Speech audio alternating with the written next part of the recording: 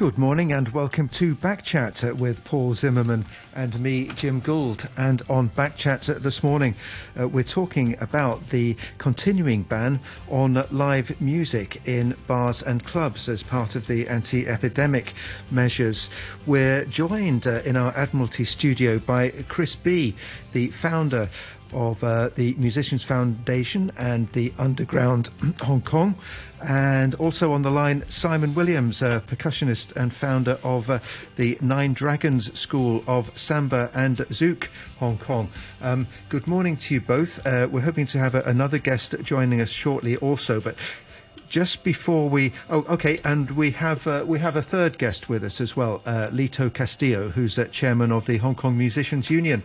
Looking forward to a good discussion. I have an email here, which I'll just read out first to get us going.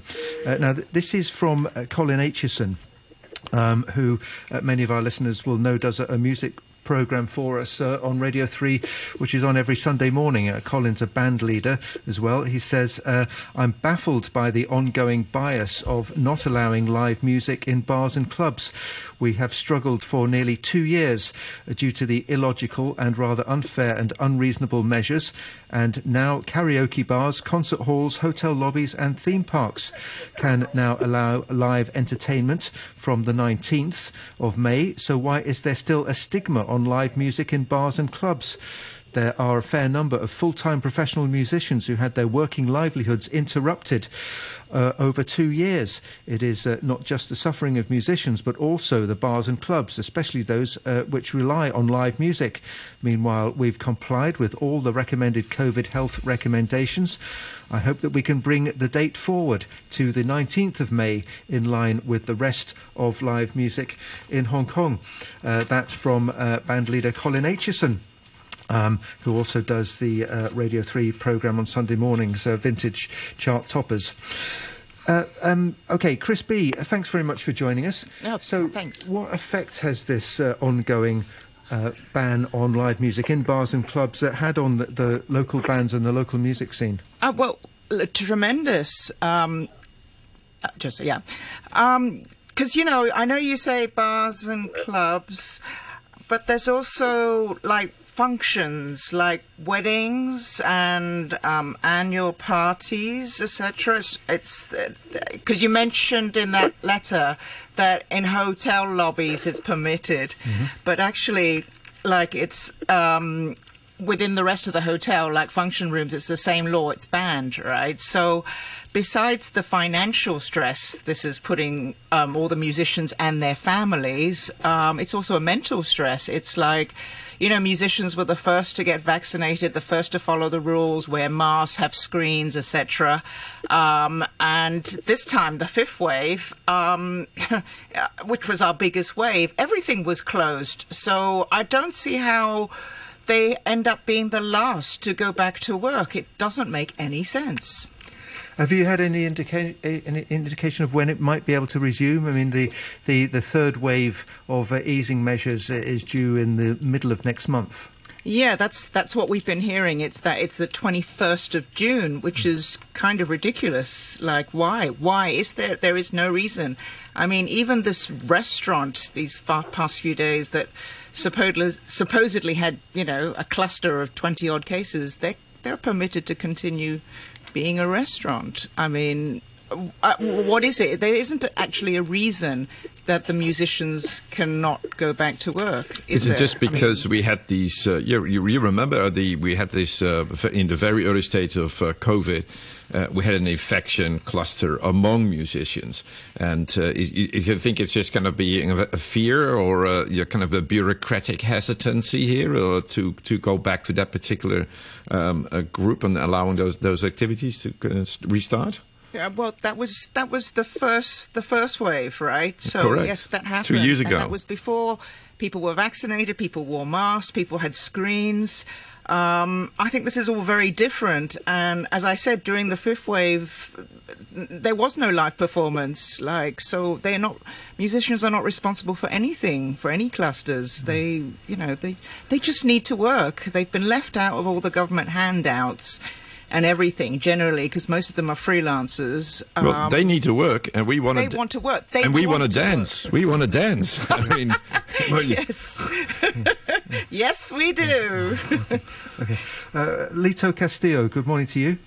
Good morning. Chairman of the Hong Kong Musicians Union. Has anyone explained to you the rationale for not allowing live music in bars and clubs and other venues? Actually, I really don't understand why they won't be allowing live music when the bars are opening. In my opinion, it's supposed to be the live music is supposed to be in a package with the bar and restaurants, because I mean, a lot of musicians are out of work already for the past 2 years. I mean, they're all waiting for the government to allow them to play live music. And when they announced the May 19th, they were hoping that they could go back to work and play their music. But unfortunately, when we checked the official government just said, then it's still not allowed. No live music allowed, and no dancing, which I am not sure why they did that. Yeah, the announcement mentions no live music or dancing up until the end of the month. Am I correct there? Yeah. Yes, in the annex. Yes. Yeah. So do you think, therefore, it may be possible that that from June the 1st it might resume? Or we don't know. We don't know because when the government talks about it, they say, "Oh, it's the relaxing of the social, restrictions are going as planned, and phase 2 is going ahead on May the 19th, and then the last phase will be on June the 21st." And it seems like they're doing it monthly, so it doesn't feel good. But from an infection point of view, there seems to be no rationale. The only rationale we can see here is probably because we had the dancing cluster and we had the musician cluster at the very early stage of the COVID, and so it seems that the bureaucrats continue to hold on to those two groups as a risk factor without any real explanation of why that would be the case. That's correct. From a medical point of view or an academic point of view, we should actually have an academic expert here or a government official who can explain this. Very good idea. Yeah. Well, sure. Yeah, we always try to arrange an appropriate panel for discussion on this programme. It's not always possible to get all the people that we'd like to get, but we're very grateful to have you three on the programme this morning. Let's talk to Simon Williams. Good morning. Good morning. Now, Simon, you're a percussionist and founder of the Nine Dragons School of Samba and Zouk. Can you see any argument whereby, for instance, like brass instruments could be seen as a threat of spreading the virus round in an enclosed room or something? I mean, those issues have been considered by scientists globally, and I think ultimately they've come to the view that it's actually not a particularly high risk. Hello? Hi. Yeah, go ahead. They've come to the view that there's not a particularly high risk from brass instruments by the time the air has gone around through the valves and through the instrument. But in any case, I think where we're at with wind and brass instruments at the moment is that people who are performing without masks, certainly in the government venues, are required to undergo testing. So that's the distinction that's been made in government venues. I see no reason why the same couldn't apply to other venues. If you're performing without a mask, you get tested. If you have a mask, you're okay. I mean, these days it goes without saying that vaccine pass arrangements are going to apply to all venues. So, and that's fine. I mean, the vast majority of musicians got vaccinated very early on because we wanted to get back to work, and so that's not a problem. I think this comes to the point that everyone's making is that the scope of the restrictions is completely arbitrary. The live band cluster that occurred way back in the beginning of COVID, before people got vaccinated, there was a group of musicians who were not only performing together, but I understand they were also in shared accommodation together, and that would have obviously influenced the fact that the virus was able to pass among them. But as Chris said, things are different now. People are taking precautions. They're vaccinated. They're masking. They're using barriers, ensuring gaps between performers and the audience. And every single venue and every single situation is different. So why can venues just not sort of conduct a risk assessment in the same way that they would for any other health and safety issue? At the moment, this is preventing, for example, a solo harpist playing for a wedding, or a jazz trio playing in the corner of a very large, well-ventilated hall for a banquet or a corporate event. And that doesn't really seem to make any sense. Hey, so how many musicians have left Hong Kong, and how many are still here? How many venues are still open, and how many venues have closed? I mean, to what sense is the music industry ready to get started? Where can I go and listen? I think that might be one for Lito Castillo. Yeah, we have, with the Hong Kong Musicians Union, we got a few members, but we are representing a lot of musicians. I would say around more or less 1,000 to 2,000 musicians around Hong Kong, which of different nationalities. We got the Filipinos, we got the Chinese, the local Chinese, and we got the Americans. A lot of musicians are out of work right now. Yeah. But are they still in town? Yeah, how many have left? I mean, a number have left. A lot of them recently went to Thailand, because Thailand have dropped all the restrictions, so they're actually performing there. I even know of some musicians who got short-term lease there, and they're going to assess it because they don't know what's going to happen in Hong Kong. But there are other musicians that have definitely packed up and gone somewhere else where they can play and make a living. Not necessarily their home country, if they had a home country to go to. That's true. Because, of course, musicians are almost all freelance, right? They're paid by performance. Is that right? Yeah, it's like project by project, right? How about stages? I mean, how many stages have we lost? Venues have we lost? Yeah. I mean, how are we doing there? We're not doing great, but this is the spirit of Hong Kong, right? There's always going to be people who's going to open new establishments and, see the opportunity that people are craving live entertainment and dancing, as you said. So I don't see the closures of some venues as a great loss, but most of them are hanging in there, waiting to reopen, waiting to put bands in to entertain you. That's true. I mean, the importance of the live music in Hong Kong, as I observed, Hong Kong even imported musicians from other countries just to provide live music to hotels, bars, and pubs, and they're all here and waiting for the government to decide when we can start playing again. Yeah. Simon Williams, live music for people who like it, which is many of us, is a big part of life in Hong Kong, isn't it? So what sort of feeling do you have that not being able to listen to live music has had an adverse effect on the public mood at a time when we probably all need a lift? Yeah, there's been a lot of frustration from people who miss the opportunity to go out to shows or to hear bands in local jazz bars performing. And there's definitely demand. And also with the Samba School, we had to stop our rehearsals, but this is also a community organisation where we're trying to bring Brazilian samba and carnival arts into the community in Hong Kong. And people have been very frustrated that we had to suspend everything for several months. It's been a very difficult time for everyone. So is there any sign that the music festivals are coming back? Klokkenflap or something like that at the later on in the year. Is there any signs of that? Hopefully. If it seems positive from because places like Klokkenflap, they do them in places that have places of entertainment licensing, which as long as they can have like live music and F&B at the same time, they will go ahead. I think it's was it last year that the government said, yes, you can have Klokkenflap, but you're not allowed to have food or drink at the event. People get thirsty when they dance. They do indeed. And hungry.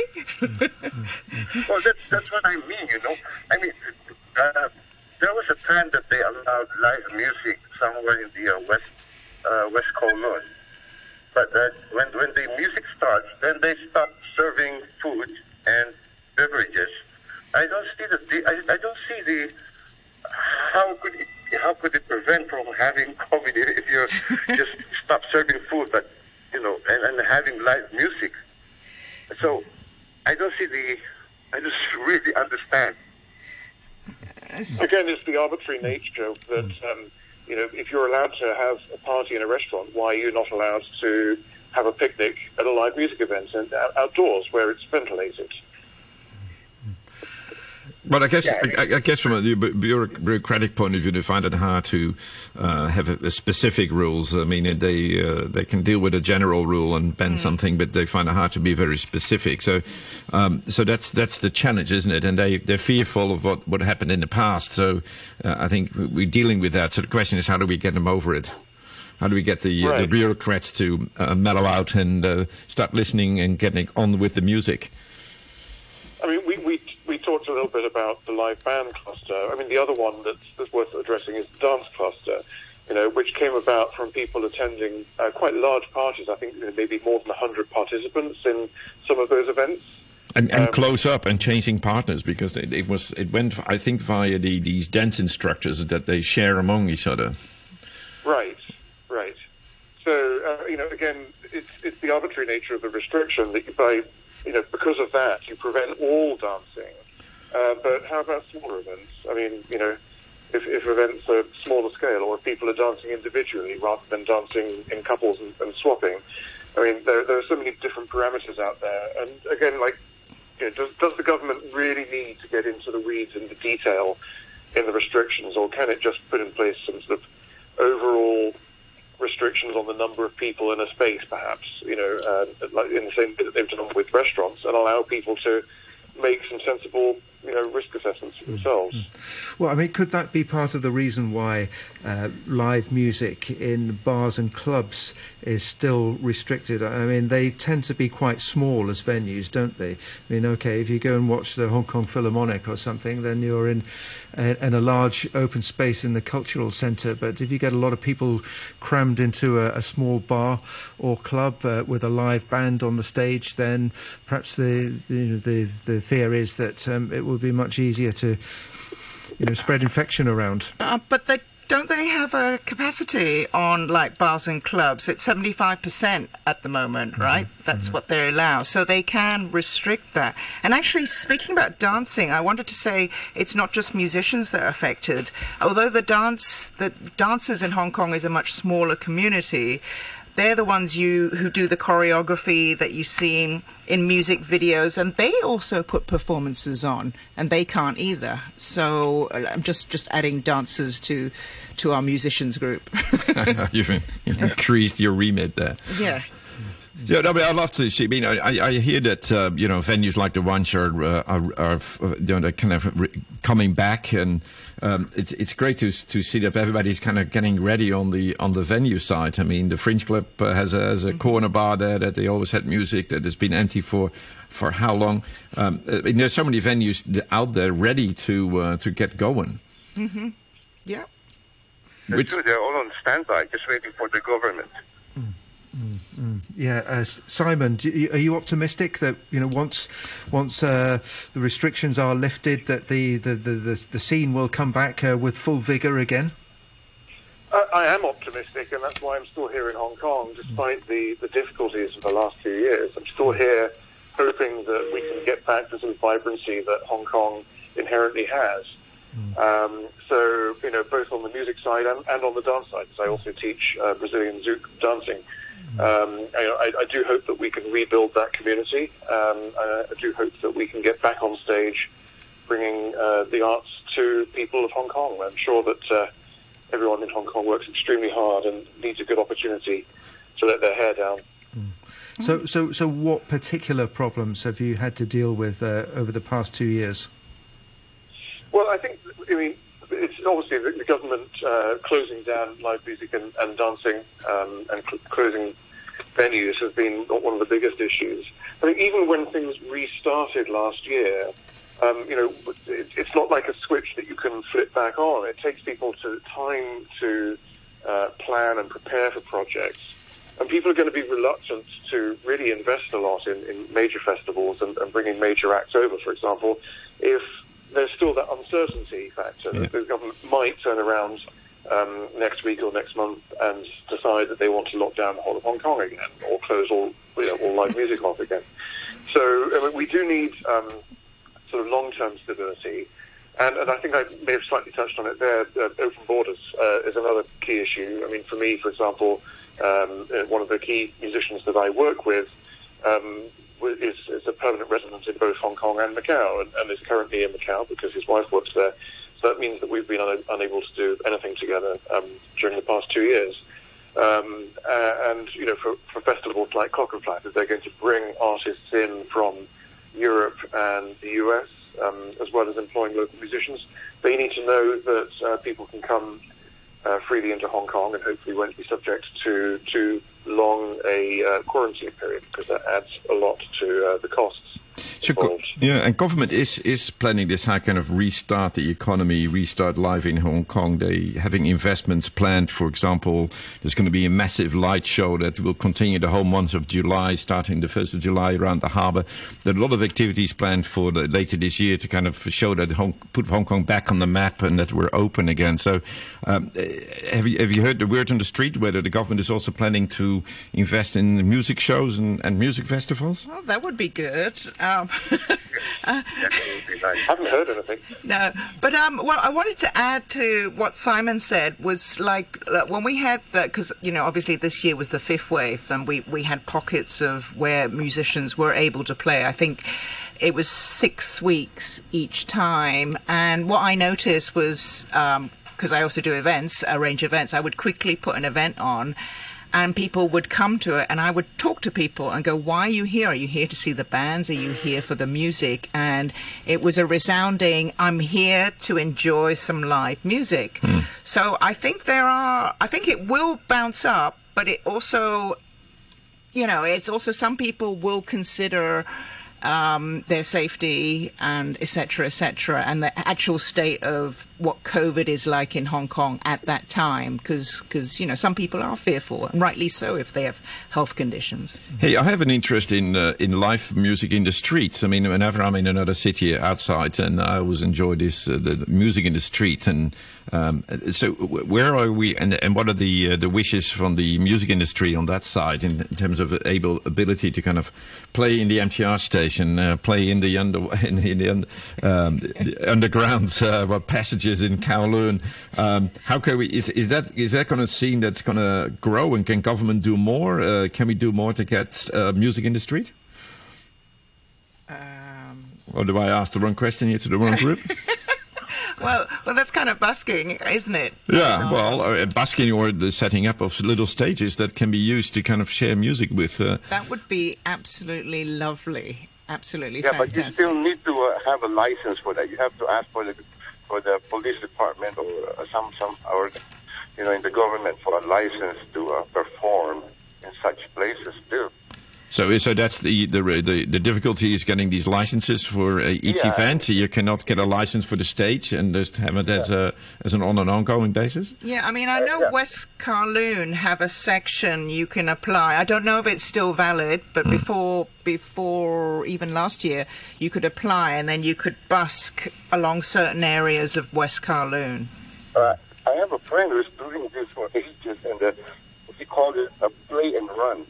Because he's been busking somewhere in the moon, and when he sees some government officials, he just pack up and run and go to another place.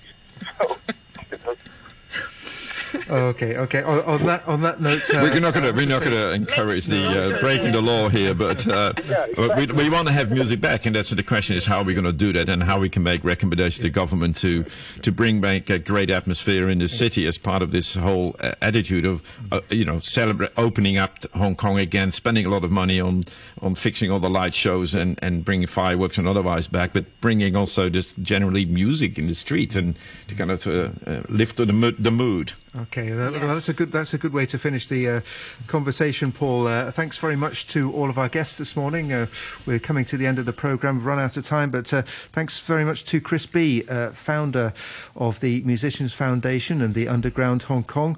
Thanks to Lito Castillo, the chairman of the Hong Kong Musicians Union, and to Simon Williams, percussionist and founder of the Nine Dragons School of Samba and Zouk Hong Kong. Just before we end today's programme, some messages, Facebook message and a couple of emails on other topics. This on our Facebook from Richard says, I saw a photo of Carrie Lam. Sorry, it is on this. This is on the same topic, actually, about music. So I saw a photo of Carrie Lam on an electric bus the other day. It was a first for her. She's never visited a bar to experience live music, so thus the continuing ban. That's Richard's take. This from Joy. We were talking yesterday about the Philippines election. Okay. She says, I'm quite disappointed on your segment about the election in the Philippines. I thought you're going to invite some people who are better to ask about what's really happening there. The guy named Villanueva, correct? That was Eman Villanueva we had on yesterday. It works with Asian migrants. She says he's part of the opposition. Please invite those who can tell you what's really happening in the Philippines and what is the current government. What has it done? What's it done which is good for us Filipinos? They cannot just accept the fact that Marcos and Duterte won by a landslide. You can invite people from SMNI News. Nowadays, this mainstream media is the one that true Filipinos believe in what they're reporting. I'm going to get up to speak with Philippine politics. Huh? That's right. Yeah, complicated. And this from Andrew says, this is about taxis. Well, he wrote in the other day about taxi fares going up and different coloured taxis, the red, blue and green. Says, I heard you read my comment. Your co-host's remark about relative distances travelled is absolute rubbish. That is taken care of by the cost of the licence. My vote is for just having taxis, no types, i.e., no red, green, or blue. Well, maybe it's time with the growth of townships and the urban development in the new territories we start giving up on these distinctions. It could well be, and that's most likely to be our topic for Backchat tomorrow. Here you go. When Andrew Work will be here tomorrow hosting Backchat. So thanks to all of our listeners, thanks to our guests, thanks to everybody who wrote in. Thanks very much to you, Paul. Yeah, it was good. It was good being here with you, Jim. Yeah, we'll talk to you again soon. Let's dance. Not just now, but later this evening. It's Friday after all. The weather, cloudy to overcast with showers and thunderstorms.